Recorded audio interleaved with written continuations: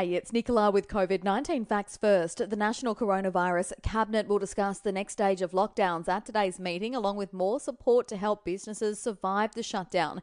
Still no word on support for renters, though. The PM and states are still working through the details. While the school bell will ring for the final time in a while today as Queensland schools go pupil-free next week. Kids whose parents have to work will be able to attend, though.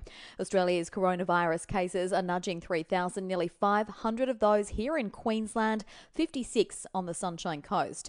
Meantime, Queensland Health says a person visited 3 venues in Noosa 2 weeks ago while unknowingly infected with COVID-19. They attended Land and Sea Brewery on Friday, the 13th of March, between 1 and 3 p.m. Some Young Guys restaurant on the same day from 6:45 to 8:45 p.m. The Sunshine Beach Surf Lifesaving Club on Saturday, the 14th of March, between 3:45 and 11:30 p.m. and the following day between 12:30 and 2 p.m.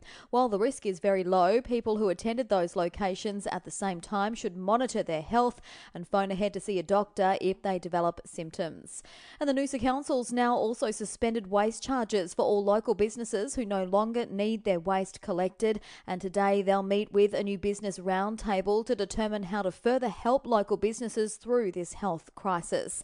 And Sunshine Coast Local Disaster Management Group Chair Mark Jamieson says more venues and facilities have closed in the interests of public health and safety. Council's 6 holiday parks will close to non-essential travellers, including holiday makers, until 31 May.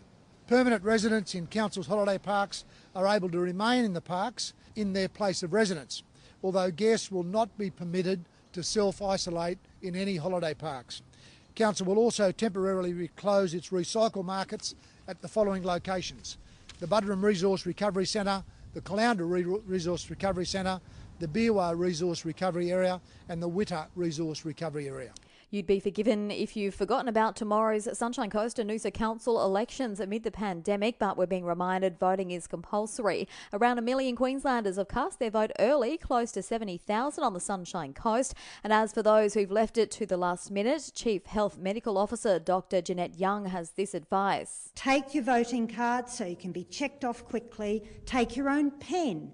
Walk into the booth, mark off who you're voting for and walk out.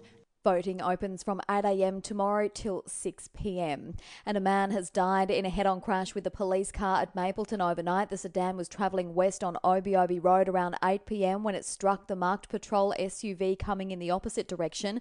The 44-year-old male driver died at the scene while the male officer was airlifted to the RBH in a serious but stable condition. The forensic crash unit is investigating.